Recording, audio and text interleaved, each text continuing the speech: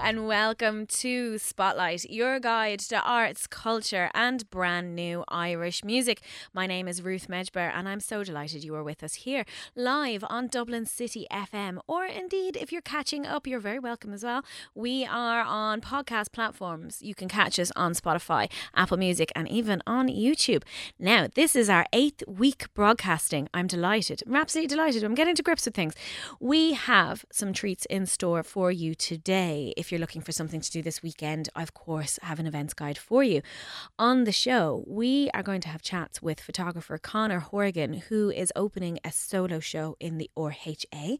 We will also have two of the stars of A Whistle in the Dark, which is currently on in the Peacock stage in the Abbey Theatre, not to mention a live musical session from the ever divine Farah Elle, who is celebrating the release of her debut record.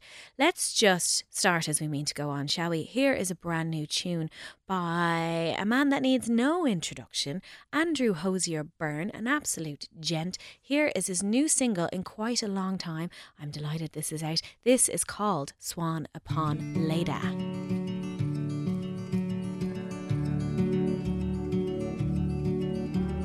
Husband waits outside, a crying child pushes a child into the night.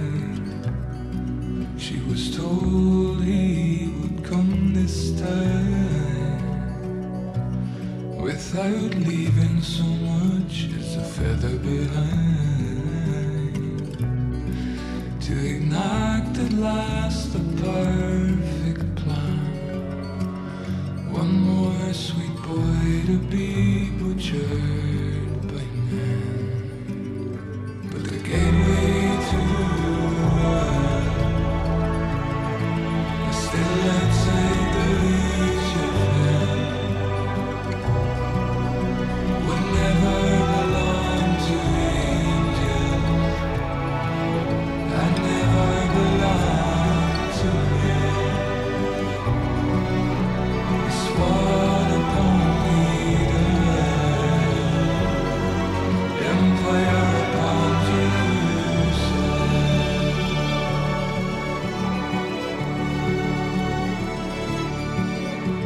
Her grandmother smuggling maids past where the godchild soldiers had stood dead.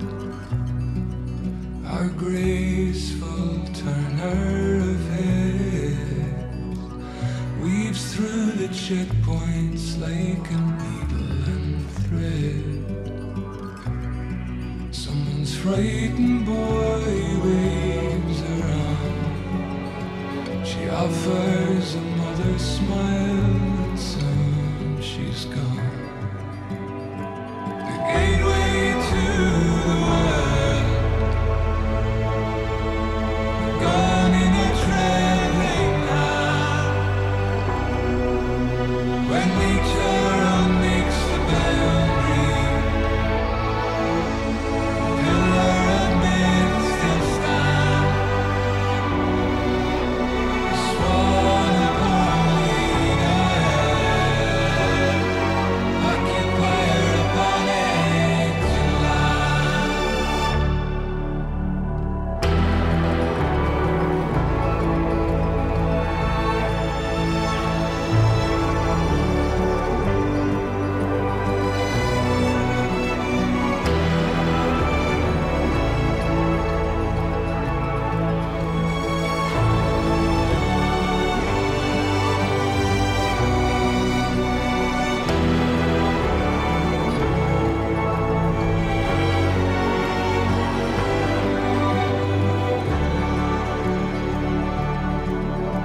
The gateway to the world, still outside the reach of him, would never belong to angels, had never belonged to men.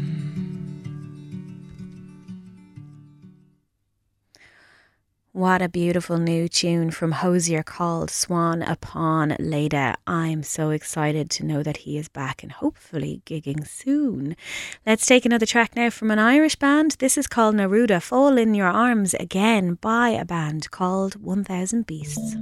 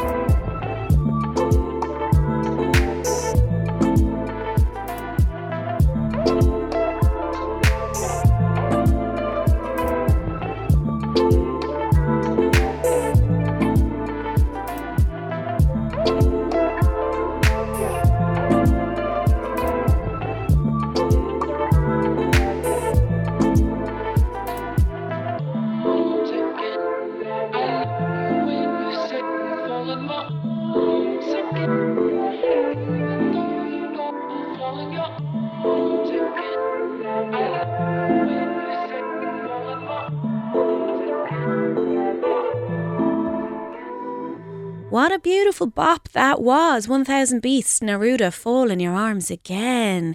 The next band is no stranger to this show. I play him a lot because I just adore what he does. And he has teamed up with another artist that I am infatuated with. I'm of course talking about Talos and Lisa Hannigan. They have a new track out together called Crows.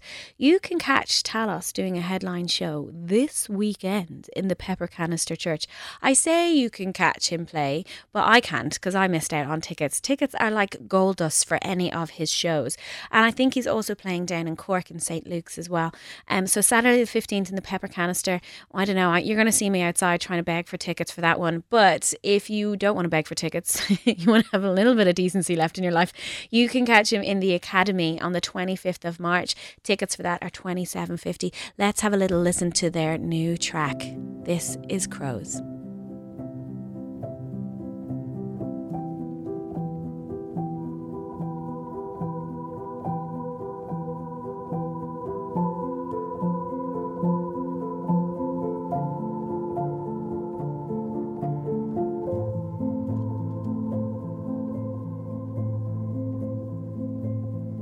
You speak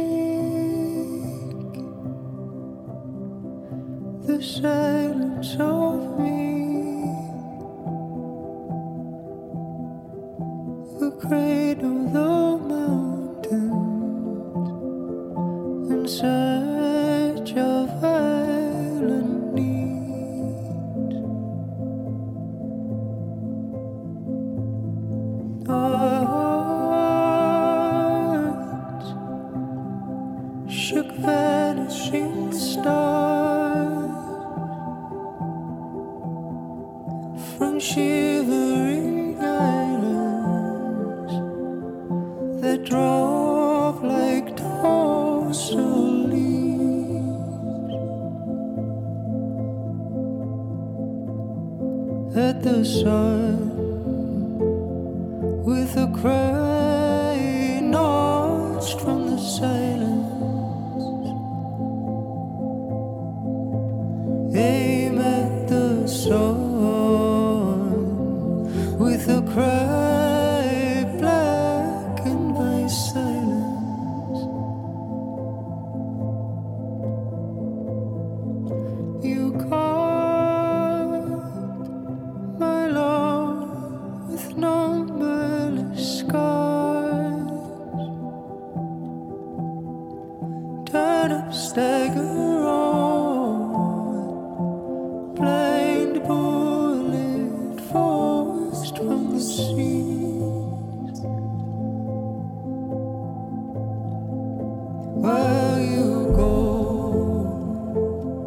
this love blackens the silence. Do we know of love blind in the silence?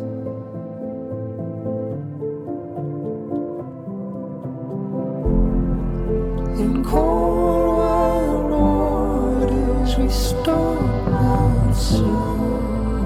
Cold wild waters we stumbled out slow. Finding was like we cleared out gold. Defining was like we bleed out gold. In cold wild waters we stumbled slow. In cold wild waters we stumbled out slow. Defined by wars like we bleed out gold. Define my walls like we bleed out gold.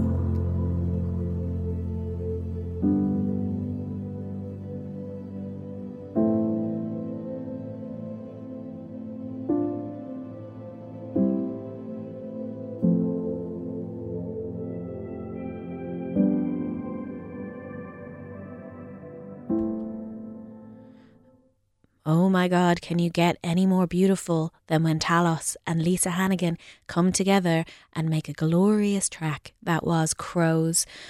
Oh, beautiful. But should we step it up a little bit of a gear right now? Let's, keep it Irish, keep it fresh, keep it brand new. This is When Young with The Laundress.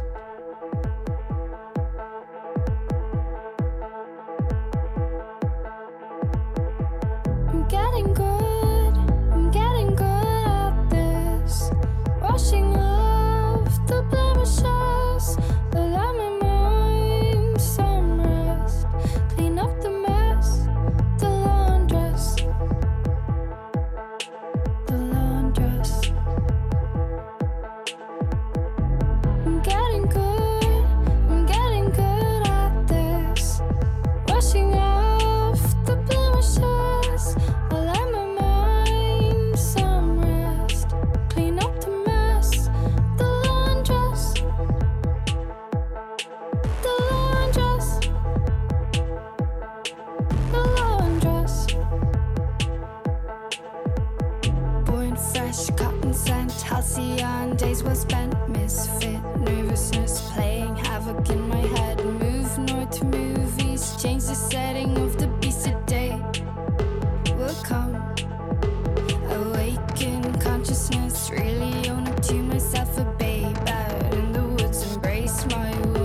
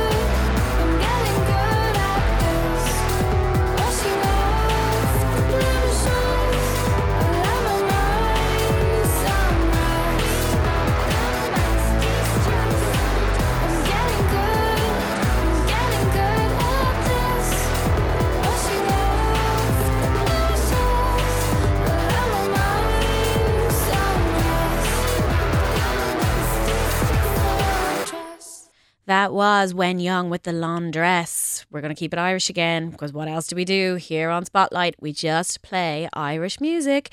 This is a collaboration between Joshua Burnside and Mount Palomore. Here is a song called Simmer.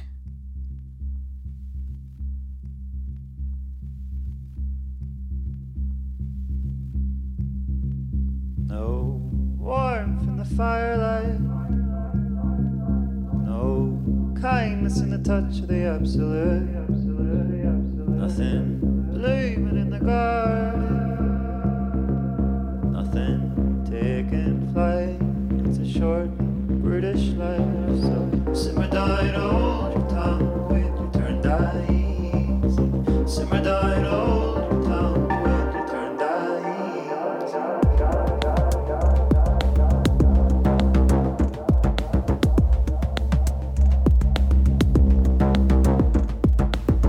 Another noise fills the room.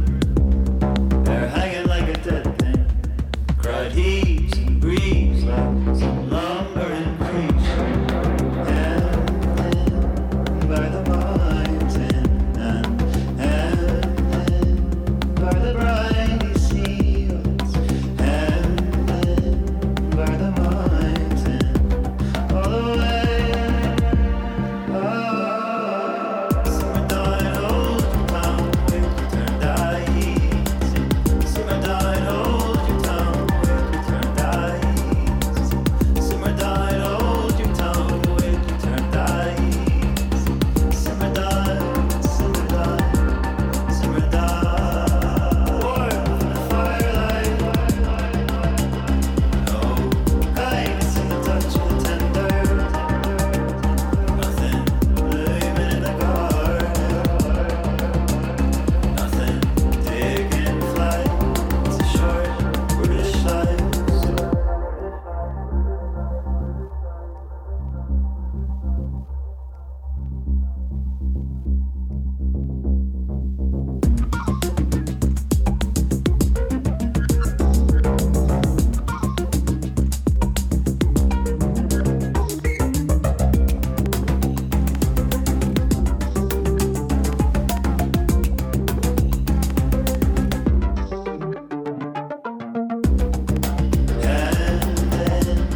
By the mountain and by the briny sea, well, it's ended by the mountain all the way. Simmer down, hold your tongue with your turned eyes. Simmer down, hold your tongue with your turned eyes. Simmer down, hold your tongue. Simmer down, simmer down, simmer down.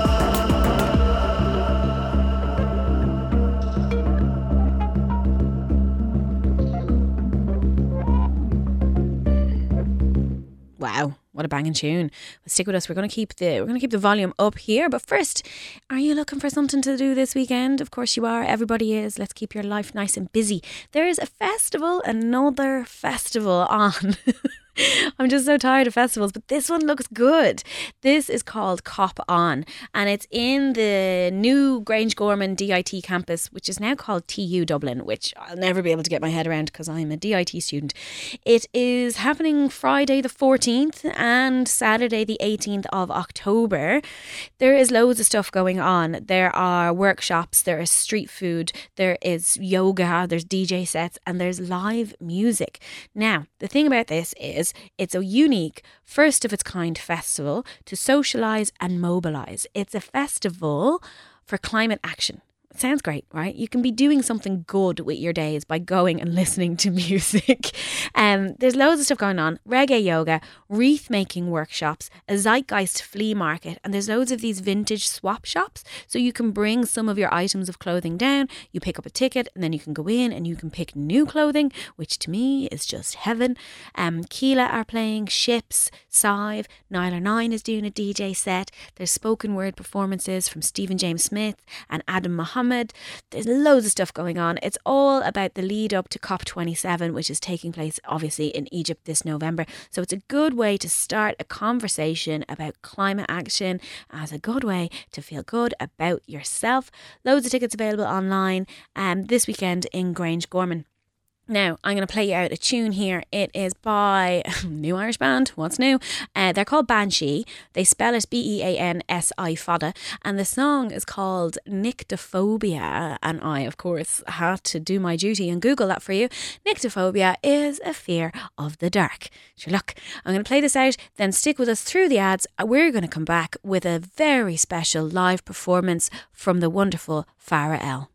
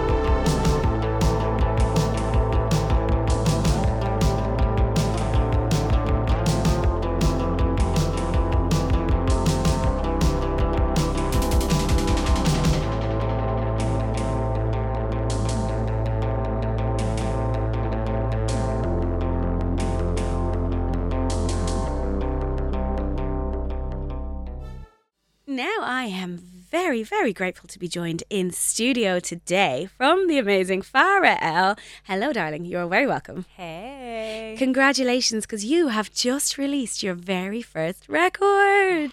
It's called Fatima and it came out last Friday. Yeah. How does it feel?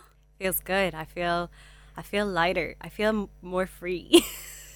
Okay, you got like a weight off your shoulders. Yeah, really like I got something big off my chest. Because it's a long time coming, right? You wrote some of these songs quite early on in your career or in your practice. Yeah, 7 years ago I started writing this album. Yeah. And the songs were all written and finished actually being recorded Yeah. about 3 years ago. So yeah, it's been a long time coming. Wow. Yeah, yeah. Well, congratulations. Thanks. You're going to play some tunes for us in a little bit, aren't you? Yeah. First, tell us about the title, Fatima, of course. Gorgeous woman's name. Where did you get that from? Fatima is my mom's name. And I actually, funnily enough, didn't choose the name of the album based on that immediately. That was my reason for going with that. But what happened was I was looking after someone's house at the time, and there was a little tile on the wall. This was during the pandemic. There was a little tile on the wall that was from that place, Fatima, in Portugal. And it was like the person who owned the house was very Catholic, and had loads of these kind of holy shrines around their house.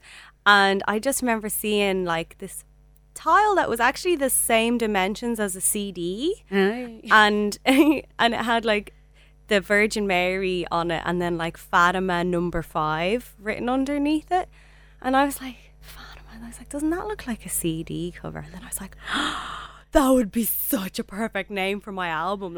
And then I was like, my mom's name is Fatima. This makes so much sense because I feel like I'm just a big mashup of all these different things in the world, and Fatima is so cross-culturally applicable. It is, right? I mean, Yeah. because obviously that person had it as a Catholic shrine, and we have Fatima mansions here, and I believe it's a lot of the time you only see when Irish people talk about Fatima, they're just talking about that. Yeah. But of course, Fatima it's a beautiful Islamic name. Yeah, and that's where it originates. Oh, Yeah, it's an and- Islamic name. And you, as well as me, we're cross-cultural. So you're Libyan Irish. That's how you describe yourself, as Libyan Irish. Both of your parents are Libyan, right? Well, I actually describe myself as a cosmic being. Hey. But my roots are Libyan, actually completely Libyan. But I grew up here. So we moved here when I was a baby. Oh.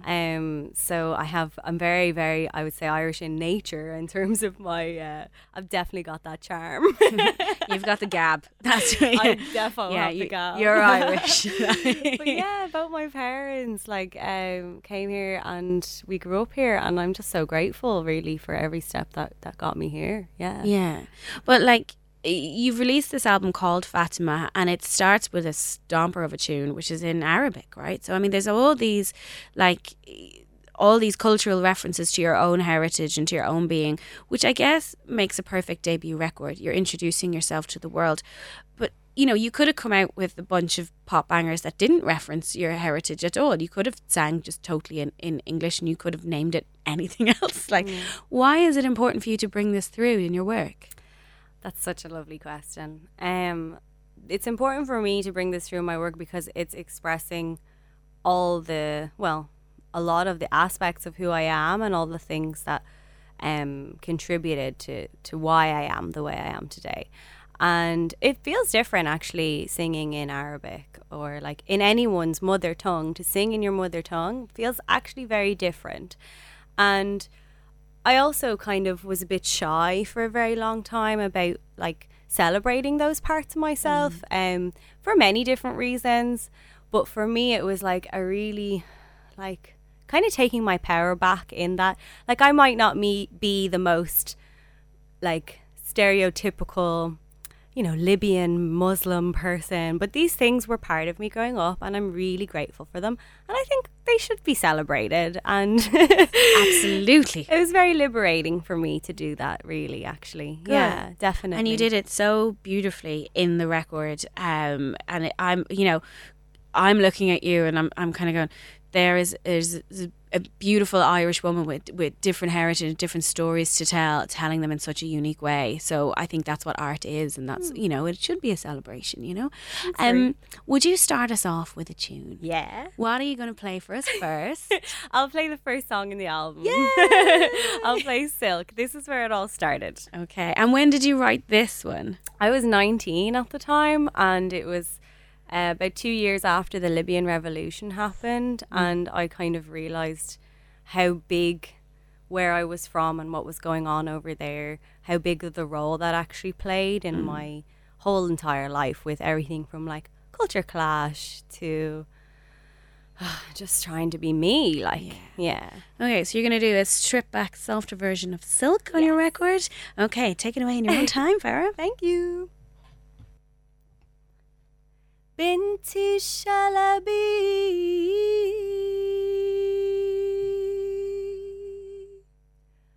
Ayuna Salim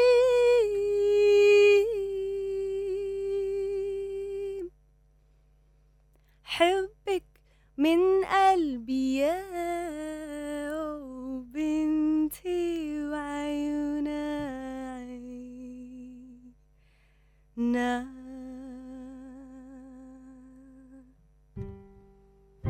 Every now and then I'll have forgotten it, but I know it's in me. At peace is all I've ever wanted. Then it hits me and it's so hard to breathe. This cloak in all its darkness, it carries me. Oh, how it feels when it's so haunted, and it makes it hard to see what's going on beneath. When it hits me. When it hits me and makes it hard to be. And it hits me. When it hits me and makes it hard to breathe. This veil of silk, what could be wrong with it? It's nothing but serene. My eyes are how you'd recognize me, because all that matters is my identity. But what if I can't see? What if I find it hard to carry on being me? And what if this could be the only gate that welcomes every single part of me? Ooh.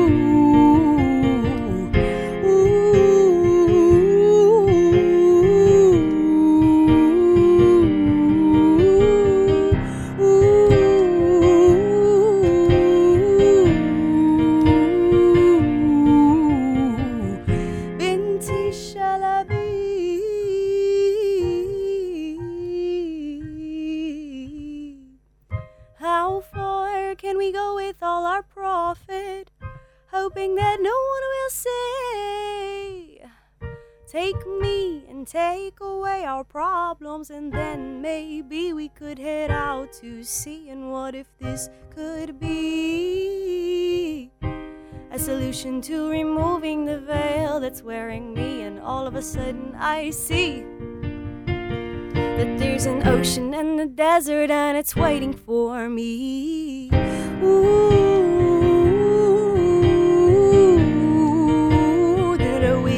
Me and it, ooh, it hits me, ooh, then it hits me and it, binti shalabi, ayuna salim, when it hits me,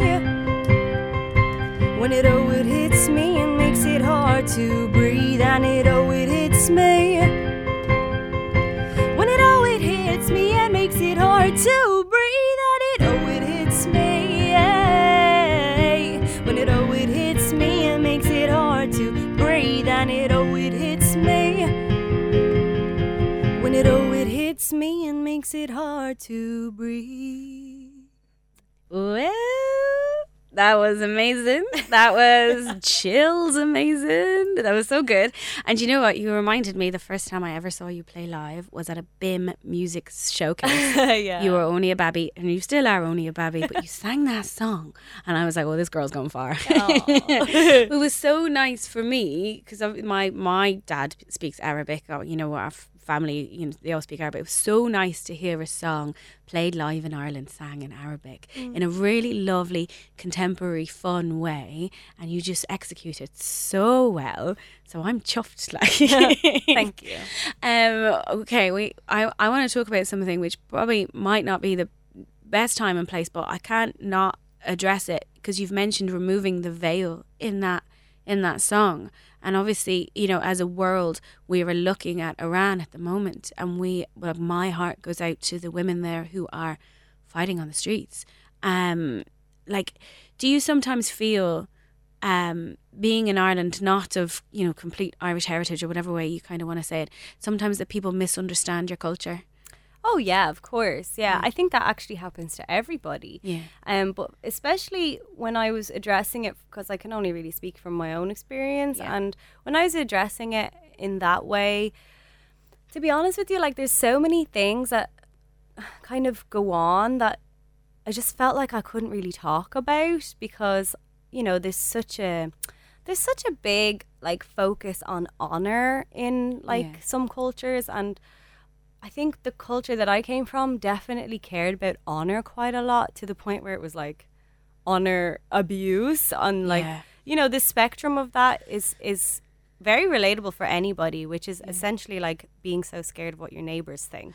But you look, there's so many comparisons to be drawn, I think, from like Irish culture to Arab culture, that like the comparisons in my mind are just so apparent, you know, especially honour. And, you know, the shame that people bring on the family, because you hear about that a lot, like, oh, the shame on the family. But, like, sure, it wasn't too long ago that, you know, that Irish women were given birth in grottos because of the shame they were bringing on the family. Yeah. And I do think sometimes, like,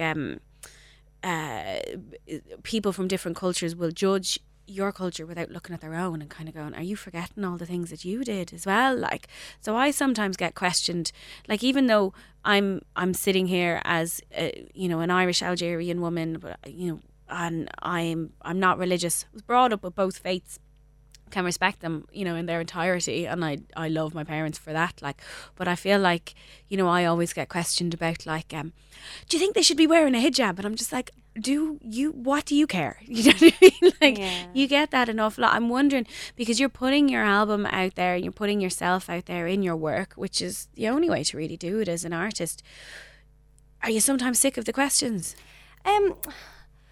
It's not that I'm sick of the questions, because I think people at the end of the day just want to understand, okay? And I think that's all we really need to do in this world, is just try to understand rather than be understood. So I just want to do it justice. So for me, like, I definitely see the veil as a metaphor for a lot of things, but if we're going to get really specific about exactly how the song came out, it was when I actually realised that I actually really wanted a career in music. And that was quite petrifying, especially because where I come from, women do not become singers. Like, it's very rare. Well, now they do, but it's still like, whoa, okay. So I definitely feel like that was scary for me to accept, because, like, I was saying this the other night, that when I grew up and I went to the mosque for Libyan school on the weekends, I remember one teacher was trying to tell us that, like, music was haram, which is like blasphemy, because they said the power of it was so strong that, like, you could fall in love with music more than God. Now, I have really strong faith, like, I really, really do. So I was like, but I love both. Yeah. So I was just like, I shouldn't have to choose. And then I really do believe that, like, whatever you want to call it, this, you know, high power, this, I just call it love sometimes. Like, I think that really is unconditional. Yeah. And as long as I am kind of pure-hearted and, you know, don't cause harm to people intentionally or anything like that, or put myself above others, then I think I can do this thing, you know, and do it with a sense of values and, you know, and grace and honour, and your and honour in my own way. Yeah. That sets me free. What you're doing is just celebrating the gift that you have as a human being. Like, and gifts are for sharing. Gifts are for sharing, and you're sharing your tunes with us. And I absolutely wholeheartedly agree with what you're doing. And people have different opinions, don't they? Do you know what I mean? And you can't keep up with everyone, and you can't please everyone. You just have to do what is right in your own way. And you're doing it through music, which is awesome. Alhamdulillah. Okay, my darling, are you going to play another song for us? Yeah, I am, actually. Okay. Yeah. I'm so excited about it. I just get to listen to you play live. This is great. What song are you going to play next for us? I'm going to play Curfew. Great. Do you want to tell us a little bit about this song? Curfew is a funny one because curfew is like me sort of realizing the urgency to get this off my chest and like and how unconditional that love can be if you just let it in. I love that this record is a real, like, you hit the ground running, like, as in, like, you started to sing and now you're like, I'm singing. Yeah, literally. Okay, take it away with Curfew when you're ready. Thanks.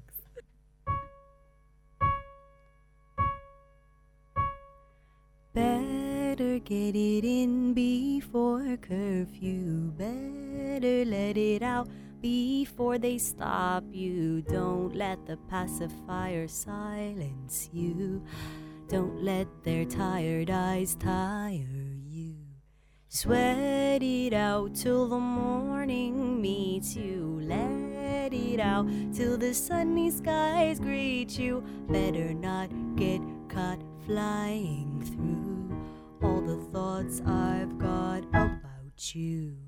I'm working on a timetable. I'm working on a tight curfew. I'm working on a strict schedule for you. I'm working on a timetable. I'm working on a tight curfew. I'm working on a strict schedule for you.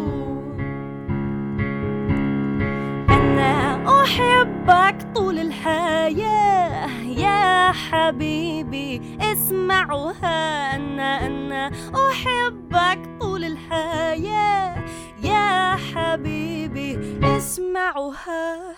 Bursting with youth, I'll find you feeding them truth. I'll hide you from all that's new so I can guide you.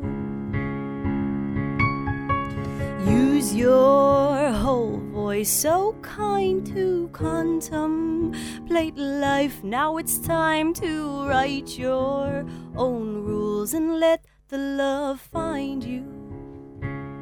Let the love come find you. Let the love come find you. Ooh, let the love come find you. Let the love come find you. Let the love come. أنا أحبك طول الحياة يا حبيبي اسمعوها. أنا أحبك طول الحياة يا حبيبي اسمعوها. يا حبيبي اسمعوها. يا حبيبي اسمعوها. أنا أحبك طول الحياة طول الحياة طول الحياة طول الحياة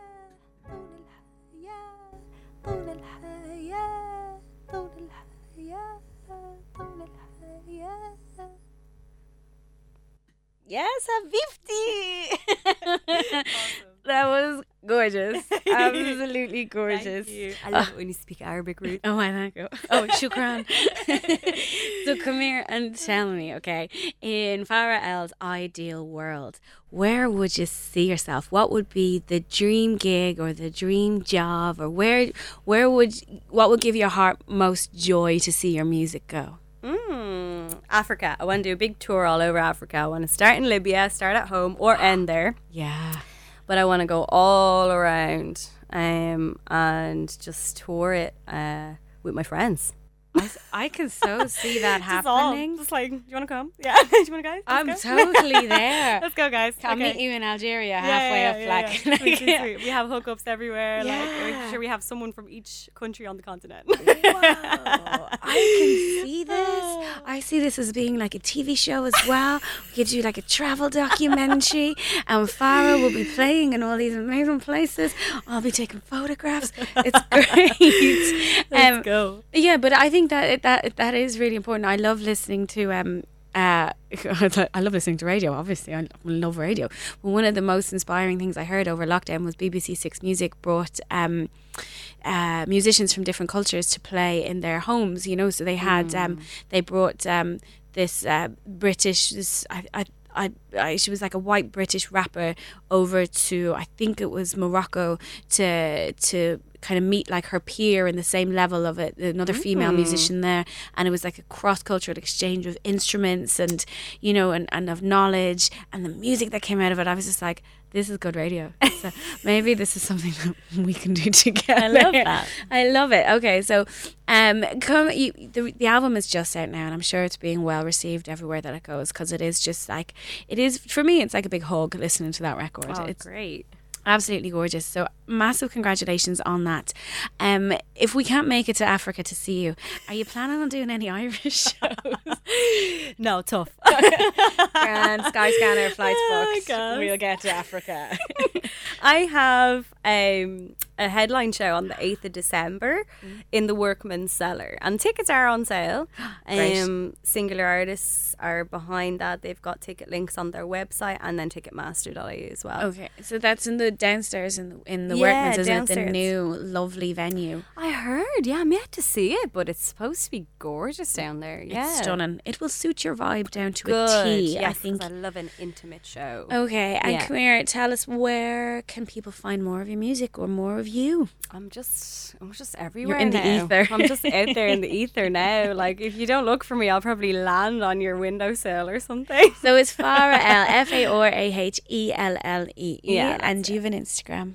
Instagram, Twitter, Facebook, All that SoundCloud, jazz. Bandcamp. If you want to buy the album. Bandcamp is good. Have a look out for Yeah. Bandcamp Fridays, where they don't take a commission and all the money goes to the artist, which is a beautiful way.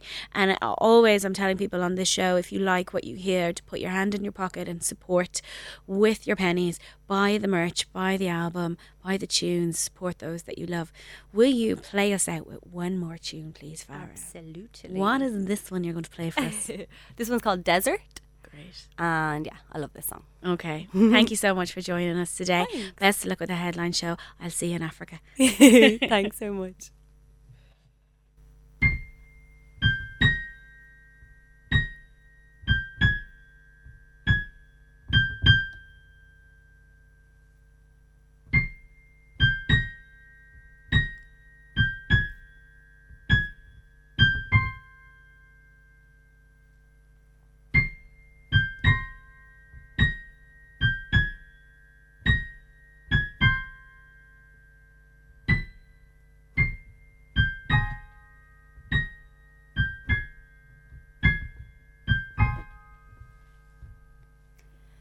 There's an island, I call it the Star. It's where you'll find it, it's calling me far. Can't deny it, I'm calling you mom. Won't conspire it, believe that it's calm. In the desert,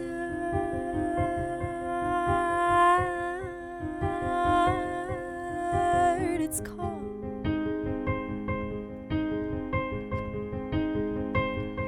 In the desert,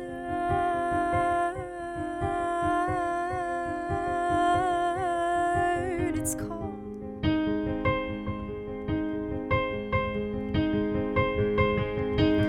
Water, water, wash away. Water, water, wash away.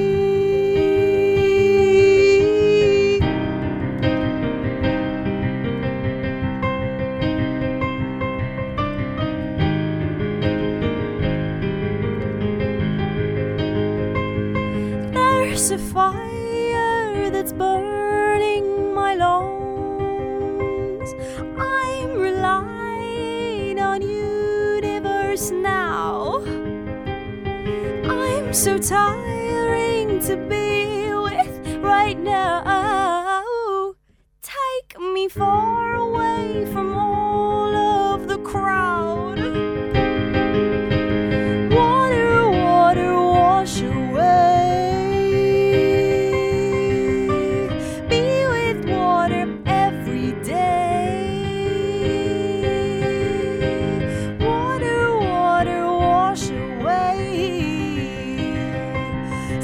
I'll try to be with water every day in the desert.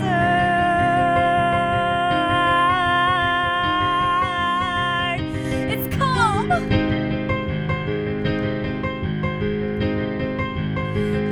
the desert.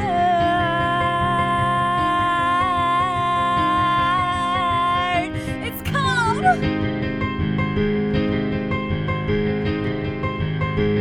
There's an island, I call it the stars.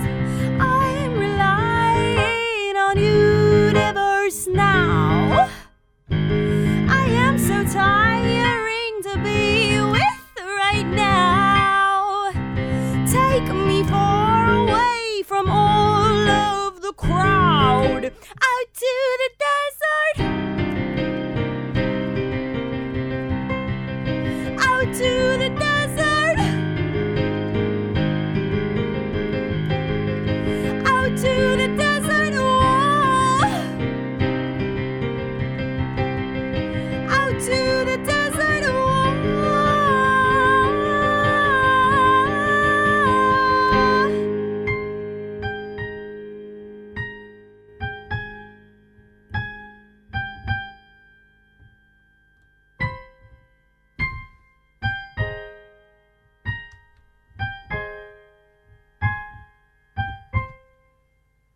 Wow, that was the incredible Farah Elle, who played for us live in the studio. We are very, very grateful to have an abundance of incredible Irish talent here at our fingertips. Which brings me to kind of mention, this is your radio show, if you're listening at home. I want to hear feedback from you guys. If you are a singer, a songwriter, if you are an author and you have a new book or even an old books should be cherished as well. Or if you're working on a project or you have a community event or maybe a market stall or something going on, whatever you're up to that you think the general public, our lovely listeners, should listen to and find out more about, this is your platform. I want you to think about this show as your community pinboard. So please do send us an email, spotlight@dublincityfm.ie, and we will absolutely gladly platform your events. Now, we are going to have another Irish tune from another incredible Irish female musician. This is Susan O'Neill with her song, Now You See It.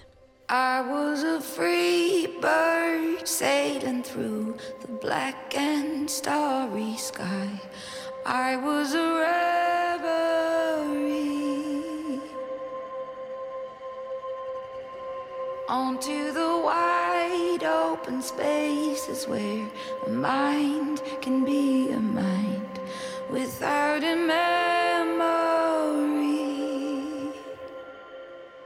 Now you see it, now it's gone.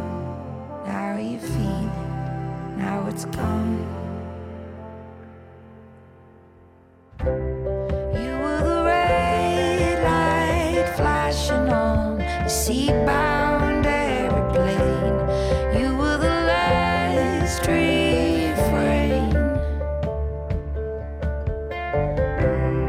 We were the love light flashing through the eyes of the unnamed, their joy and their pain. Now you see it, now it's gone. Now you feel it, now it's gone. Now you hold it, now it's gone. Now you want it, now it's gone. Whatever happened was on its way.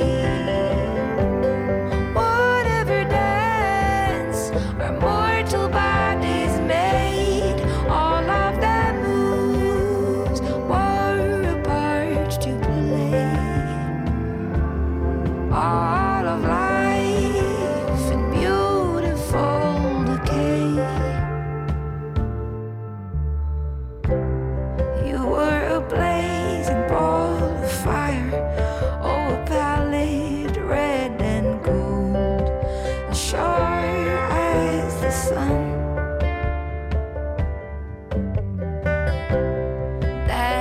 passing through hollowed halls, our fleeting feet on fertile stone, so naive and free. Now you hear it, now it's gone, now you miss it, now it's gone, now you know it, now it's gone, now you want it, now it's gone. Whatever happened was on its way. Whatever dances our mortal bodies made, all of that moves were a part to play. All of life in beautiful decay. Now you see it, now it's gone. So, still to come on Spotlight, we have an interview with two of the amazing actors in A Whistle in the Dark in the Abbey, and also Conor Horgan will be telling us about his upcoming show in the RHA. An incredible photographer is Conor. We're going to play some tunes just in a second. This, you know what, I went to Ireland Music Week last week, which is an incredible showcase of all our Irish talent, like baby bands, baby acts, people who have never set foot on stage before and who are cutting their teeth in the Irish music industry. 50 of them took to various stages last week, and what First Music Contact did was they brought over a whole load of international delegates from all around the world to kind of look at our amazingly talented musicians and then hopefully offer them shows abroad. I saw some class bands play. One of the bands, I'm going to play a tune from her now. This is FA, and here is a song called Table for Two.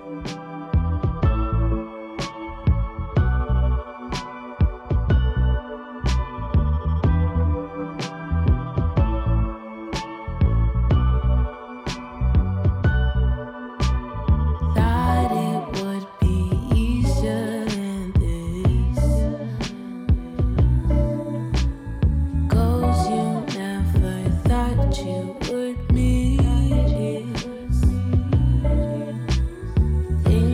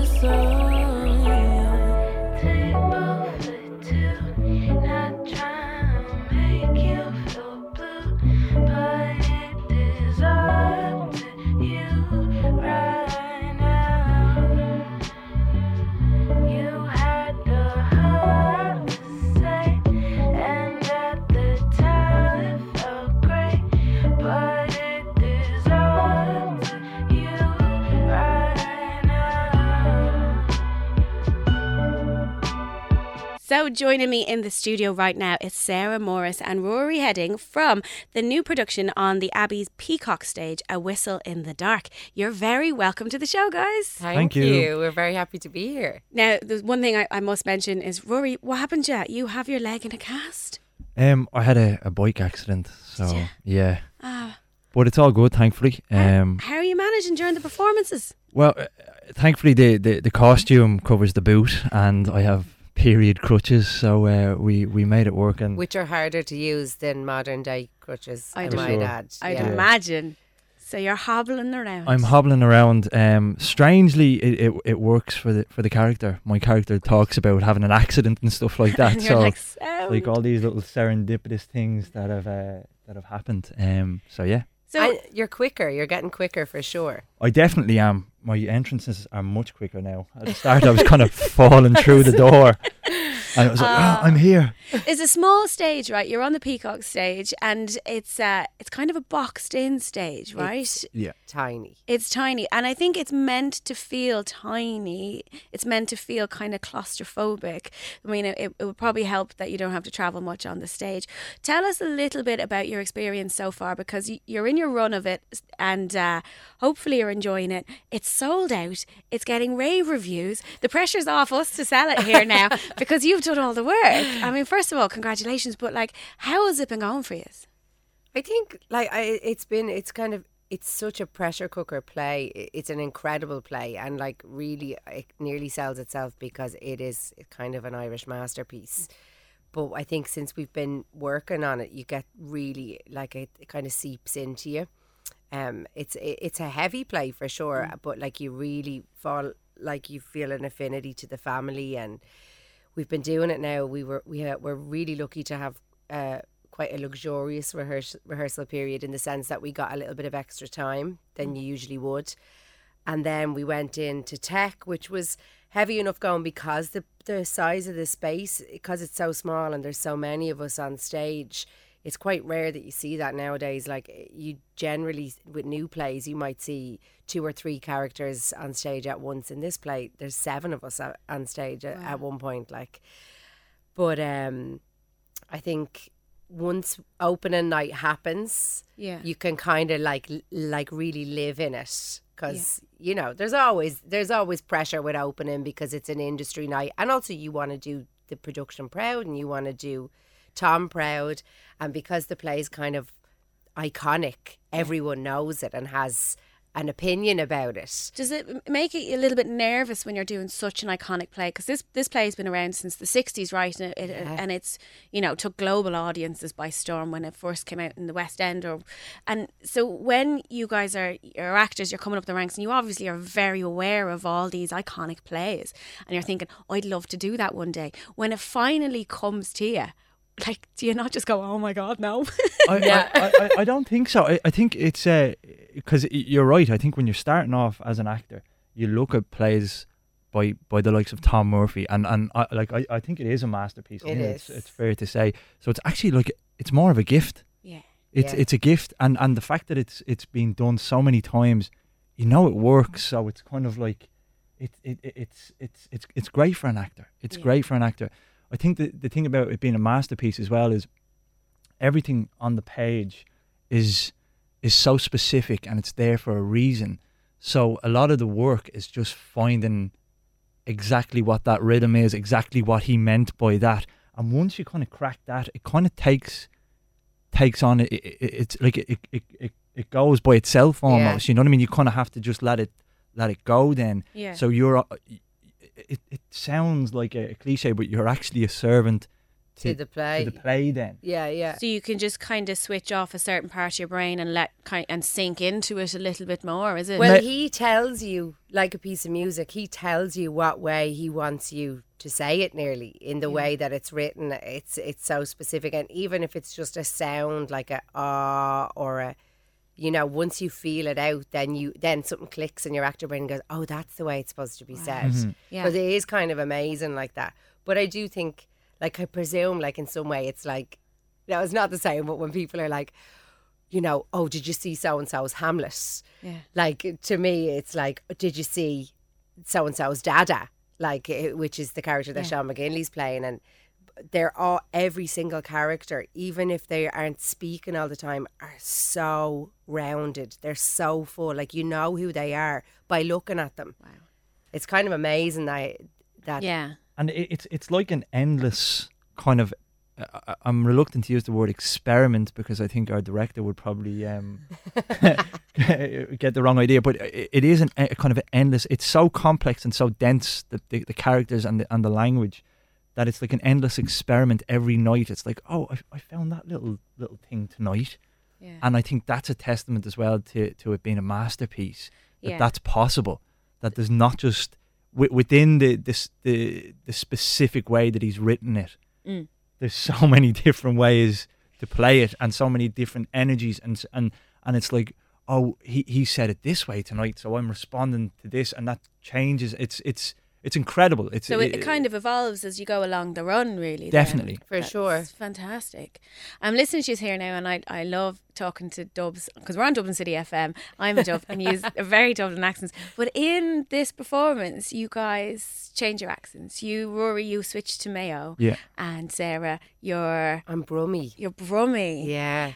Is there ever a moment where you just forget? Like, and you come back, or do you really focus your energy? Like, I don't know an awful lot about the acting world. Like, I'll come clean. I don't, I come from a background of music, and the stage for me is a musician's stage. Yeah. So I'm still kind of like mesmerised and in awe and everything of watching actors perform on a stage. I think it's so magical. Whereas when I watch musicians, I'm like, oh yeah, I know what they're doing wrong. They did this, they did miss this, they do that. Yeah, for sure. But yeah. I'm demystified by the music industry. But what you guys do, I'm still like, oh, how do you do that?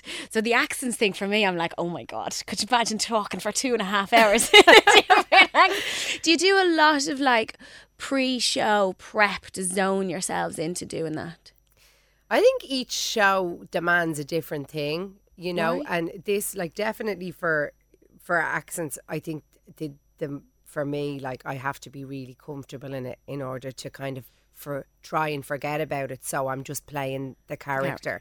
But in order to do that, you have to go in with a bloody shovel at the start and just lay it on thick and kind of pull it back. But Can you give us a bit of your Oh, Brummy no, accent? I can't. Go on, you can. Like, well, no, I remember when I was doing a bit of work, I was looking up Alison Hammond, who's off and on. I think she might have been on Big Brother or something. Yeah. She's a gas woman anyway. But I remember listening to her, and she'd say something like Tunisia, or she'd say trouble. Yeah, and just little things, and then you kind of can have a way in. But I always find, like I was saying to the lads, I watched a lot of there was an amazing documentary Channel 4 did years ago called Benefit Street, and it was set in Birmingham, and if you just kind of surround yourself with it, or like there's a really cool, I can't remember her name now, so I won't make a point, but really cool TD who works, she's kind of like a women's rights activist, and she'd be very much a woman of the working, like for the working class, and she's a cool Brummy accent too, so I did a bit of that. But yeah, I think in terms of preparation, it just depends on what the role asks of you. Like, I find for me, like, the best thing is to just come in early and kind of block out the rest of the day and really kind of focus into the zone of just being in that space. And the best way, I think, a performance you'll ever get is if you're truly relaxed, if you can try and really relax and just kind of give yourself over to it, which is easier said than done. Absolutely. I mean, it's no easy task that you're doing. As well, the show is 2 hours 45 minutes. That's some stamina, right? If you're doing that on stage, you must be fighting fit to do it. Yeah. And you're so not able for it anymore. Like, after COVID, like I could barely watch like an episode or something. My head was just like, what? And you're up on stage concentrating for that long. Like, that's no... I think the conversation in the dressing room lately is about what we should eat before the show. It's generally food related, yeah. And someone was saying the other day that it should be like, if you were going to run a marathon. Yeah. What would you eat? And it's like 3 hours before you have a big Yeah. carb. Is yeah, meal. bananas and carbs, like Yeah, just yeah, get yeah, it yeah. into.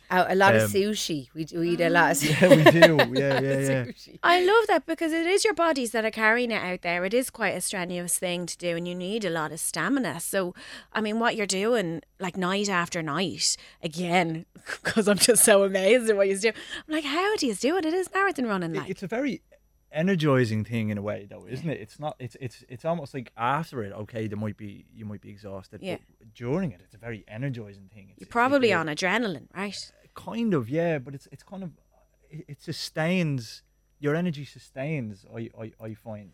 Yeah, well, and we have the company that we have, like it's an ensemble piece, and I think we all feed each other. And the thing is, even if you go on one particular night and you're feeling, a little lethargic or a little overwhelmed or whatever, if you just plug into that other person, and luckily quite often there's about 7 of us on the stage at any given time, so we kind of feed each other. You can reach out in that way. But it can be overwhelming because it's so emotionally dense, and the way that Tom has written it's so complex. Yeah. So you mentioned there earlier that it was heavy. I mean, and the play has been described as a knockout explosion of toxic masculinity. So there's a lot of themes in this that you kind of carry away, and you will carry away emotionally. How is it for you to be surrounded by that every night and working through that and working through it with like a new audience every night? I think I'm reluctant to say this as well, but you'd be surprised at how much the audience are laughing through this play. Really? Because it is it's definitely it's definitely a central thing with the toxic masculinity and the violence and how tragic and dark it is, but it's also hilarious, right? In ways. And it's probably more a question for you, Sarah, like what your experience is, because you're the only woman. Female. Yeah. Well, I think what I always think about this play is like, it's very real and it's very true. And as much as toxic masculinity, it's a very modern sensibility. It's a new thing that we understand. And I suppose for me, as playing Betty, I have to really plug into the love that I have for my husband. And if you can think about it that way, and I think the play is about so much more than that, in the sense that it's really about identity and family and trauma and abuse and violence, and all these things kind of coagulate to make this toxic masculinity, which is definitely there. But I think if you peel back from that word, it's actually not as scary, because you can have empathy and understand where those other characters are coming from because of their experiences. I think that's a beautiful point, and I think because you're bringing it to an audience in 2022, not 1961, that maybe we do have that support systems in place, and we do have that degree of separation nowadays that we can kind of laugh about it now, and we can kind of be like, okay, this is maybe something that we can look at in the past. We're very kind of aware that we're watching something that was made in 1961, and hopefully we've kind of evolved a little bit as society, or if not, that we can get a bit of help if we do need it. Like, so that's all. I think it sounds like an incredible play. It sounds like an incredible performance. It's you're running out till the 5th of November. Yeah. You're totally sold out, like, so I don't even know about like pushing tickets here or anything, but I do believe that if you call the box office, if you really want to go, they might have some cancellations or whatnot. It's been an absolute pleasure talking to you today. Thank you so much for coming in and sharing your stories. I can't wait to go and see you on that stage. Best of luck with the rest of the performance. Thank you, Rory and Sarah from A Whistle in the Dark. Thank you. Thank you so much, guys.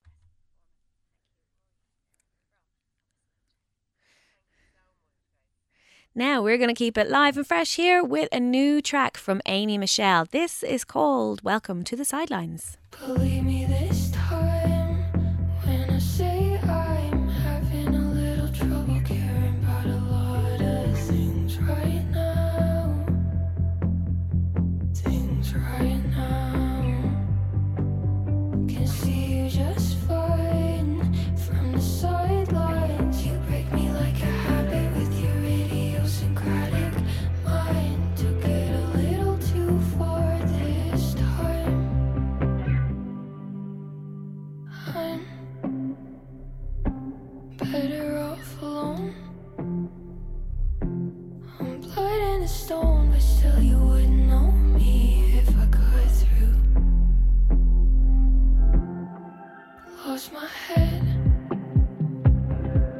sea of a sunken wreck.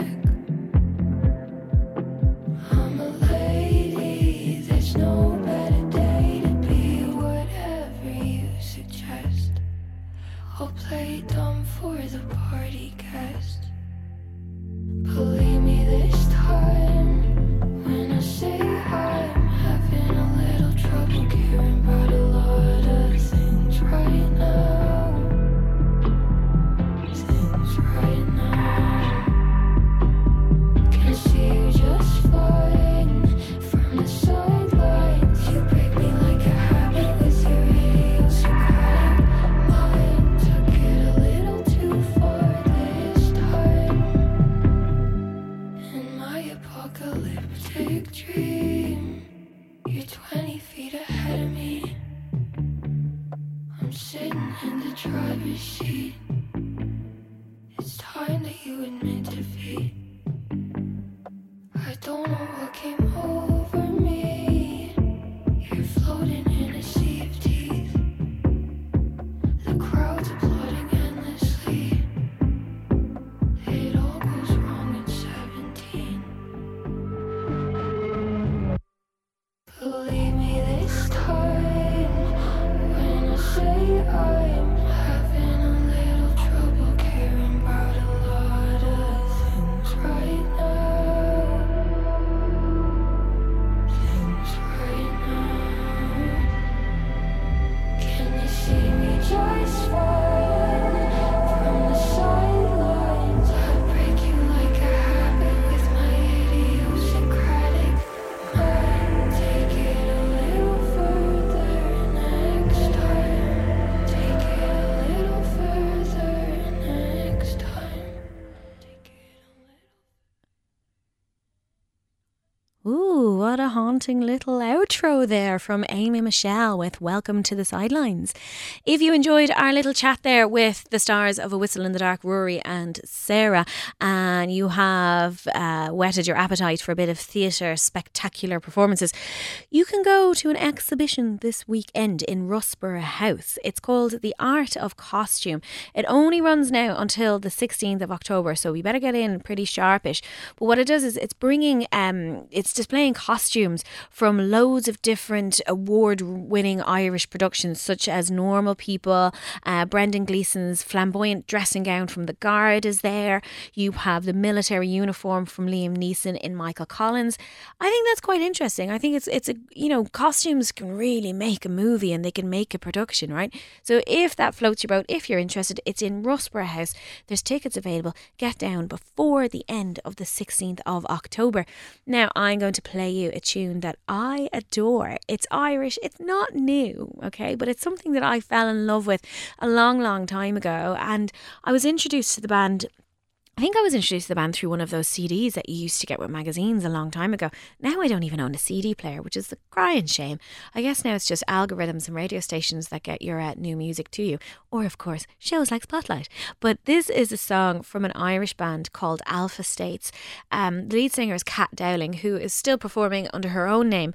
This is a song called Kiss Me from one of my Desert Island records. Have a little listen to this, and if you like it, go back and find the record and fall in love like I did.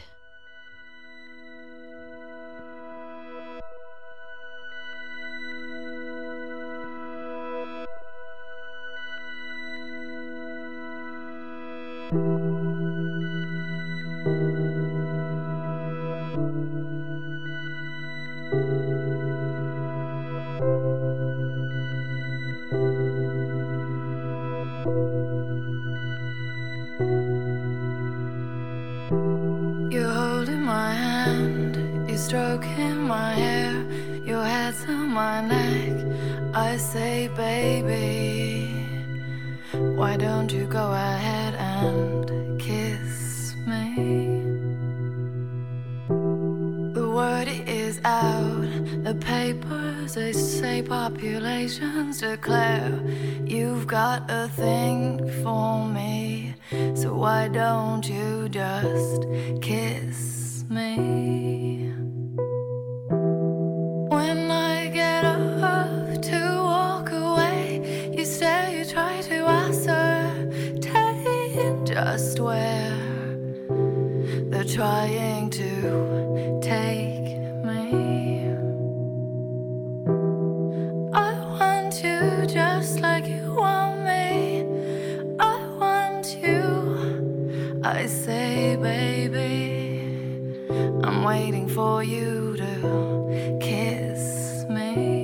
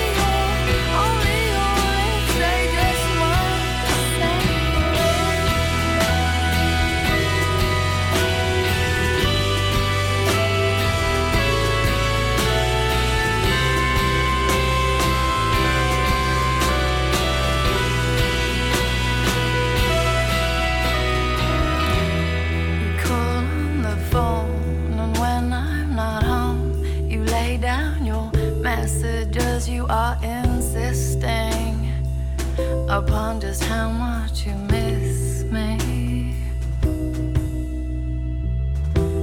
And when you find out that I'm calling around, the excitement you can't hide, excitement you can't hide.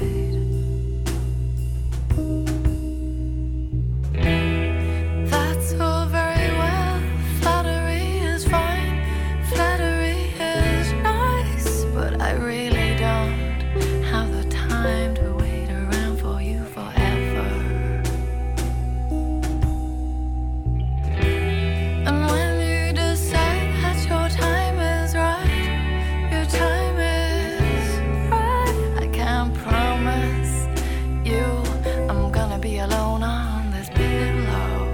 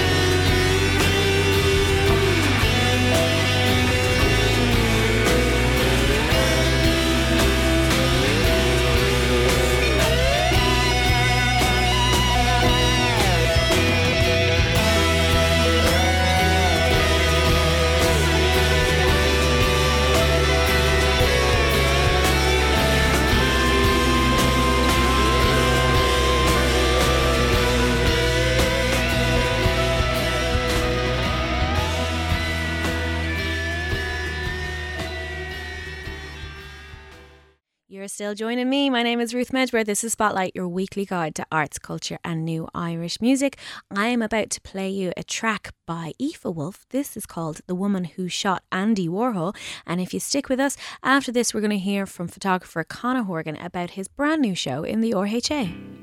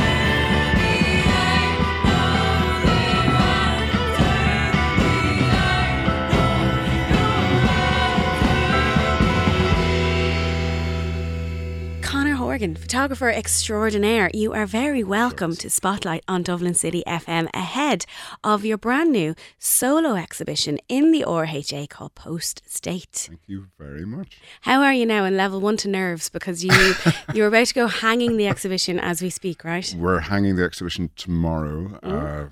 And then people will start seeing it on Thursday, and it'll be open to the public on Friday. And not everything is finished yet, and there's still, a couple of key decisions that need to be made. Oh, really? Oh yeah, well, I mean, just about what goes up where, and the size of it, and all of this kind of stuff. I always find you'll find your groove when you're in the space and you have the pieces in front of you. I'm really looking forward to that bit. Yeah. And I have a great curator, and there's a great tech guy called Ian in the RHA, and we're putting up vinyls, and we're trying different kinds of framing. I'm framing across a corner with 2 of them, if that works. Ooh. So there's still a degree of kind of experimentation. It's a real site-specific kind of installation. Yeah, and it's just been hugely enjoyable up until now, and I imagine that stressful though it is, as you were heading towards the kind of the final furlong, it's still kind of... You're still going to love it. I'm still really digging it, yeah. So this body of work is a slight departure from maybe your previous. I mean, this is a lot more landscapes, it's a lot more still imagery, whereas I would have known you personally as a portrait photographer. But then in your life, looking back over your career, you've done a myriad of things through the lens, right? You've also been a commercial advertising photographer. You have directed movies, including Panties, The Queen of Ireland. How do you feel about moving into this fine art landscape kind of realm? Surprisingly good. That's brilliant. It's funny because, I have, as you say, I've done a lot of different things. And when I was a kid, when I was a baby photographer, the guy who I assisted was a fashion and advertising photographer, and I kind of just followed in his footsteps. And so my first couple of years as a photographer, I was a fashion photographer. But I always did kind of arty fashion photographs. And then when I started directing TV commercials, I did kind of arty looking TV commercials. I mean, how arty can a TV commercial actually be? But, so I always felt I was kind of arts adjacent. Yeah. And as my life has gone on and as my career has gone on, I've just gotten closer and closer and closer. And this is the first, I've had solo exhibitions before. I had one in the Gallery of Photography in the 90s, which was portraits. I'd one in the Little Museum of Dublin about 8 years ago, which is kind of unpublished work that I'd done based around Dublin. And this is the first time I've gone out to make a body of work, as you say, that isn't centered around portraiture. And so this is a whole new thing for me to kind of work in this particular area. I've absolutely loved doing it. Like going out, assembling the thought process in my mind as I'm driving my 20-year-old jalopy across the recently locked down parts of Ireland. As the lockdown was loosening up, I started kind of driving around the place, and things were still really quiet and really deserted, and that kind of informed a lot of what I was doing as well. Because that is what this body of work is, isn't it? I can see your journey through Ireland through the sample images that you showed me, and you're looking at a version of Ireland that is, how would you say it? It's a new state, or it's a non-state. It is a post-state, as the title would have it, and I'm thinking about what things might be like on this particular geographical piece of land after it is no longer a state of Ireland. If we actually get to the point in our history as a species when we no longer actually exist as nation states. And, a lot of that is, because of what is coming down the pipe in terms of environmental crisis and all the challenges that come along with that. Mm-hmm. And I started really thinking, are states the best way of dealing with that? And I think actually they're almost certainly not. There has to be another way of looking at it. There has to be a more collective way of dealing with it. It's quite a fresh viewpoint, considering a lot of people are focusing their attention on what Ireland would be as a unified state. Sure. Not like as if we completely abolish the notion of state, which I think is quite fresh and intriguing and exciting if it could ever be a thing. If it could ever be, and whilst it would be great if this body of work offered a couple of easy solutions to this don't proposed have all the problems. Answers? I don't have all the answers. What I hope, it's as simple as, I'm putting stuff up on the wall in the hope that, by putting these pictures, which are as beautiful as I can make them, and, I've spent quite a bit of time making a picture of a deserted breeze block wall with a hole in it as beautiful as I can make it, in the hope that that will help people not look away from what they represent. Wow. Because I think that we need not to look away. We can look away, we can look into the short term, we can kind of say, well, actually the big thing is Brexit. The big thing is United Ireland. These things, all of these things, pale in comparison with the actual big thing that is coming down the pipe, which if we don't deal with, all of that other stuff is just moot anyway. It's quite nihilistic, isn't it? You're like nothing matters. It's not so much that nothing matters, but I think if we keep looking at the problem and just keep accepting it, down that way solutions happen. But if we look away from it, then there won't be workable solutions. Yeah. It takes all of us looking and accepting this is actually happening. Yeah. To find a solution. I think, this is quite brave, beautiful and forward thinking. And so I'm a photographer as well, as you know. We've chatted about this numerous times. And I'm very much centred in the commercial realm, doing music photography and everything else. I don't think I would have the confidence to bring a body of artistic work to the world like you're doing now. I think I would actually just poop my pants. And your first solo show of fine art photography like this is in the RHA. Yeah. I mean, that's huge. How was the transition easy enough, like, to get from commercial based photographer with hints of fine art to standalone? This is it. This is my fine art piece of work. I mean, how, did you get support through it? Was it just self-made confidence? Did the lockdown change your point of view? How did you get from one to the other? A couple of things. There are a couple of factors. We're both photographers. I'm a couple of years older than you. I think that's a factor. I've been heading in this way for quite a long time.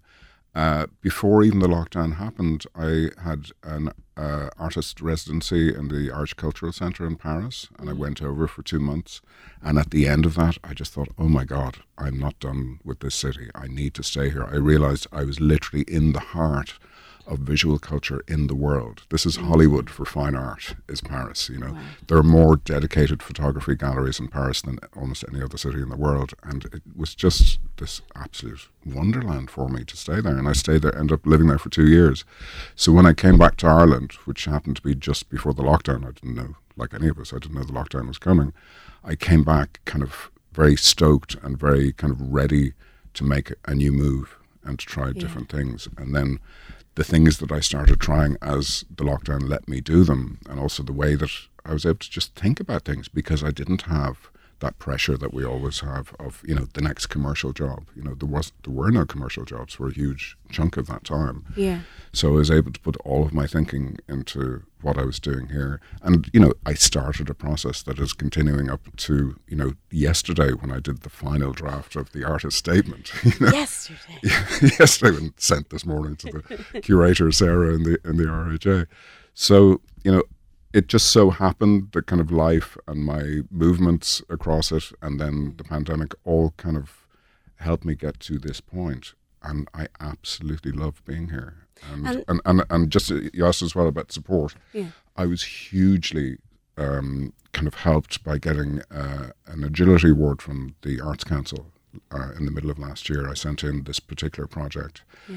And they were giving out agility awards in up to 5,000 at a time, and I got one of those. And the validation of that was huge, because they were. I was presenting myself as a visual artist and saying, "This is what I'm doing. Do you think it's worth funding?" And they said yes, and I found that very helpful. It is amazing the validation that a grant or an award can give to an artist when you've been self-sufficient or struggling or working in maybe a different medium or a different type of work for so long. I mean, so that there were two things you got: the Arts Council agility, but also the Cultural Centre in Paris, sure. that residency. So you must be a big backer or believer in the universal basic income for artists. Absolutely, and I applied for it, and I didn't get it. Same.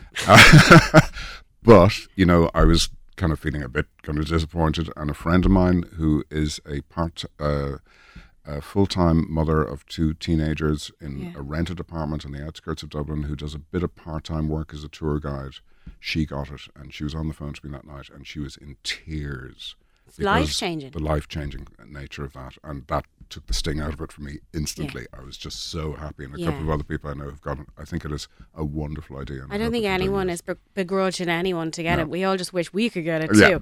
But I mean, it is. I mean, for me as well, lockdown kind of changed my thought process and kind of changed how I look at my own work. And I haven't quite. It seemed like you cocooned, went into a chrysalis, came out as a fine art photographer, whereas I cocooned and just came out really panicked and stressed, like a little exhausted pigeon. But like I think I need to take a leaf out of your book and kind of reevaluate things. So it's really helpful to talk to you today. There's one. Well, sorry, I have to cut across you there, because you know that's your presentation of what you did. You also did a huge group show in the Crawford Art Gallery in Cork, did, yeah. which was amazing. Yeah, and well done you.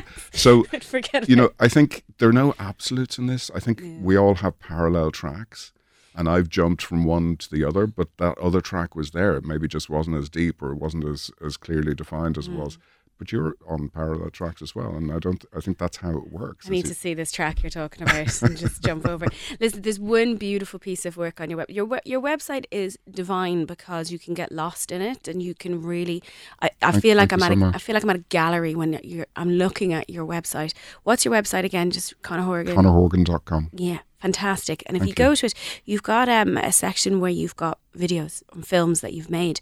There's one particular film that you've made that I absolutely just connected with. It's about happiness, where you've asked a bunch of people. I couldn't work out for the life of me like what year it was shot or anything, but I fell deeply into it. We were asking a bunch of normal everyday people what they think about happiness or what they believe happiness to be, and it's just so gorgeous. Tell me a little bit about that style of work. I mean, was that hardly was a commission for anyone? That just seemed like a... That was actually, I'd kind of come to an end point of working as a TV commercials director, and I did not like the work, and I was starting not to like myself for doing that work. It was not something I felt particularly comfortable in doing, so I stopped.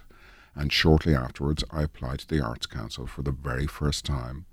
And, you know, I'd been working, this is in the early 2000s, I'd been working on TV commercials with budgets of like 50,000+ for 30 or 60 seconds, and, you know, all the bells and whistles and flying circuses kind of stuff. And I had an idea, and actually the idea came from my photographic practice, which is often when I was photographing somebody, I would just say to them, think about whatever it is that makes you happy. And nobody would ever tell me. Like, I want to know. Well, I wanted to know. So I actually started I developed that idea. And I remember I went from, you know, budgets of 50,000 for 30 seconds of advertising to a budget from the Arts Council of 10,000 for half an hour of experimental film. And it took us a year to shoot it. And we went around the place, and we went backstage at the Alternative Miss Ireland, and we went to old folks' homes down the country, and we went to, you know, Zen Buddhist centres and schools, and and into advertising agencies. We covered a whole gamut of people, and it is one of the pieces of work I've done in my life that I'm most proud of. And so you should be. Thank you very much. Absolutely And beautiful. I'm really glad that you had such a reaction to it as well. I really did. I want to see more of that kind of work. It's a simple idea executed so beautifully with a really nice message behind it, and it just sets the viewer off on a little journey into what they believe happiness to be themselves. So it's absolutely gorgeous. One question there, because you kind of touched upon it. You were an advertising photographer or director. You were making these big budget, you know, highfalutin kind of massive production things. Obviously, you get paid very well to do that. And then you stopped. How hard was that, walking away from money? I mean, like, unless, now I don't mean to pry, but unless you're independently wealthy and you don't give a fiddler's about money. But I wish. You know, I'm still holding out for the possibility of being a kept man. Listen, we all are. Like, I want to go back to the 50s and be a housewife. I'm joking. That's a terrible. I mean, it wasn't easy at times. You know, when I started making real films and my own personal work, you know, I was incredibly broke. You were never as broke as after making, particularly after I made my first feature film, which was made for buttons. I remember at one point stopping off in Kevin Street Post Office to collect my dole on the way to the airport to fly to Hollywood. Oh, Ireland, how we treasure our artists.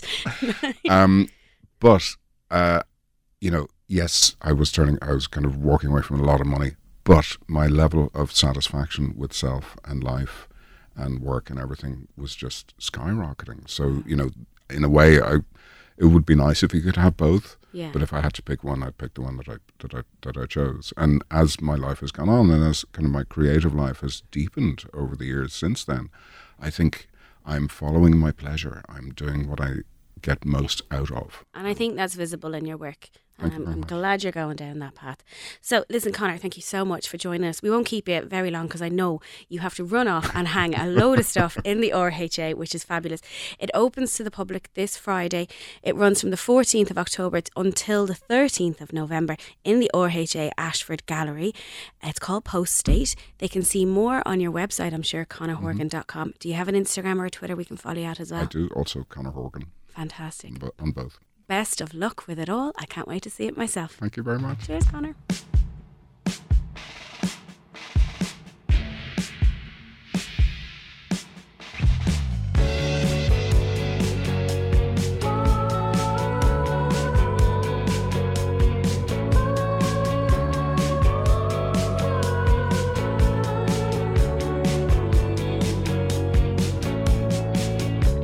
Where did you come from?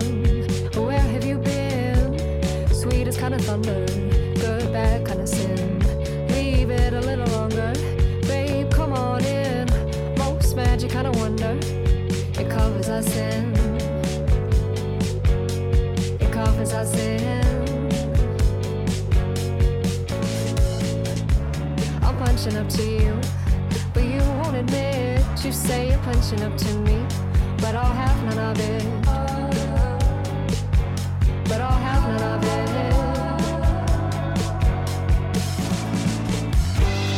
Keep me in good form, hun. Better in your arms. Keep me here, adored love. Better than ever.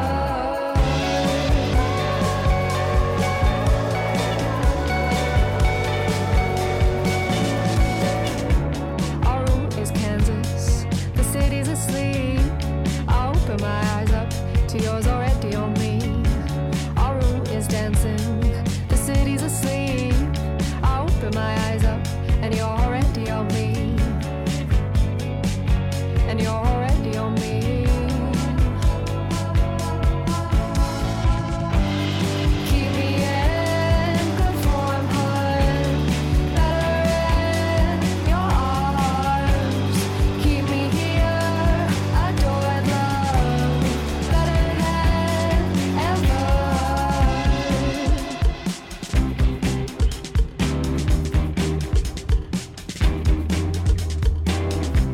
And nothing else moves like this, and nothing else tastes like it, and nothing else felt like this, and we weren't even looking for it.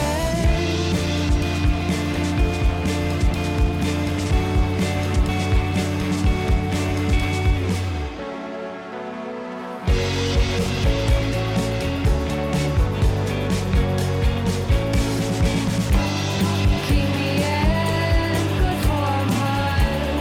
Better in your arms.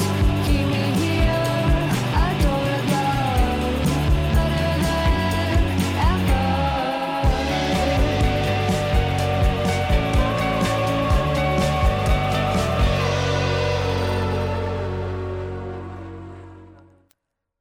That was a bit of a banger. That's from Laura Duff, and that was called Good Form. We are coming to the end of my show. Thank you guys so much for sticking with me for another week of Spotlight here on Dublin City FM. But if you've missed any of the show at all and you'd like to catch up, check us out on Spotify or YouTube or Apple Music, where you can search for our podcast and it all lives there. You, of course, can catch up with me on social media. You can DM me if you have any requests, if your band has a new single, if you've got a market stall, all, if there's some fancy new thing happening in your area that I should know about, you can find me at Ruthless Imagery is where you'll get me on Twitter and Instagram and TikTok and all of that stuff. You can also email direct to the station spotlight@dublincityfm.ie. One of us will pick that up here. Big thank you to Jonathan and Nicola who are helping me record this today, because I, of course, am useless at the tech side of things. I just like having the chats. I'm going to leave you now with an artist who I adore. Again, this is not a new track. It won't be new to a lot of you, but it's still a gorgeous track. I think we have to give time in our society to appreciate music and art forms and books and poetry and everything that came out a few years ago. And you kind of, when an album has finished its cycle, or a book, I brought a book out 2 years ago and I'm still immensely proud of it. And we should still be sharing those bits and pieces time and time again. So I would like to give this very popular song another spin, because I was at Ireland Music Week, like I said, and I saw Gemma Hayes in the distance and I was just like, God, I love your tunes and I don't hear them enough. So I'm going to leave you with Gemma Hayes and Palomino. Please join me again next week, Wednesdays 2 to 4, or listen back with me. Slán agus gurm agat.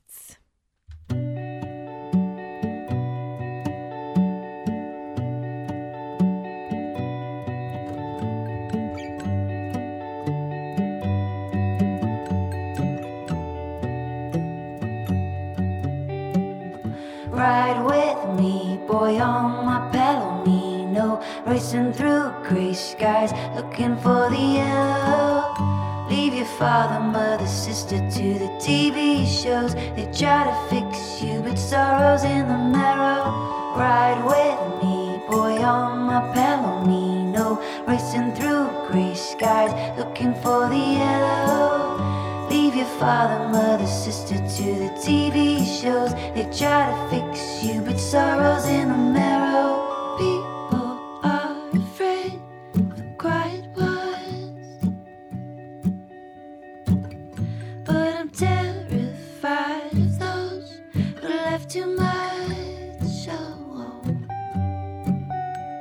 Sorrows sit alive when we get too close. So I ride to your front yard, and through your window I'll whisper. Ride with me, boy, on my Palomino, racing through grey skies, looking for the yellow. Leave your father, mother, sister to the TV shows. They try to fix you, but sorrow's in the marrow. Ride with me, boy, on my Palomino, racing through grey skies, looking for the yellow. Leave your father, mother, sister to the TV shows. They try to fix you, but sorrow's in the marrow. How a girl's allowed to treat you cruel. Boys beat you at the age of 6 and chose. Do it or you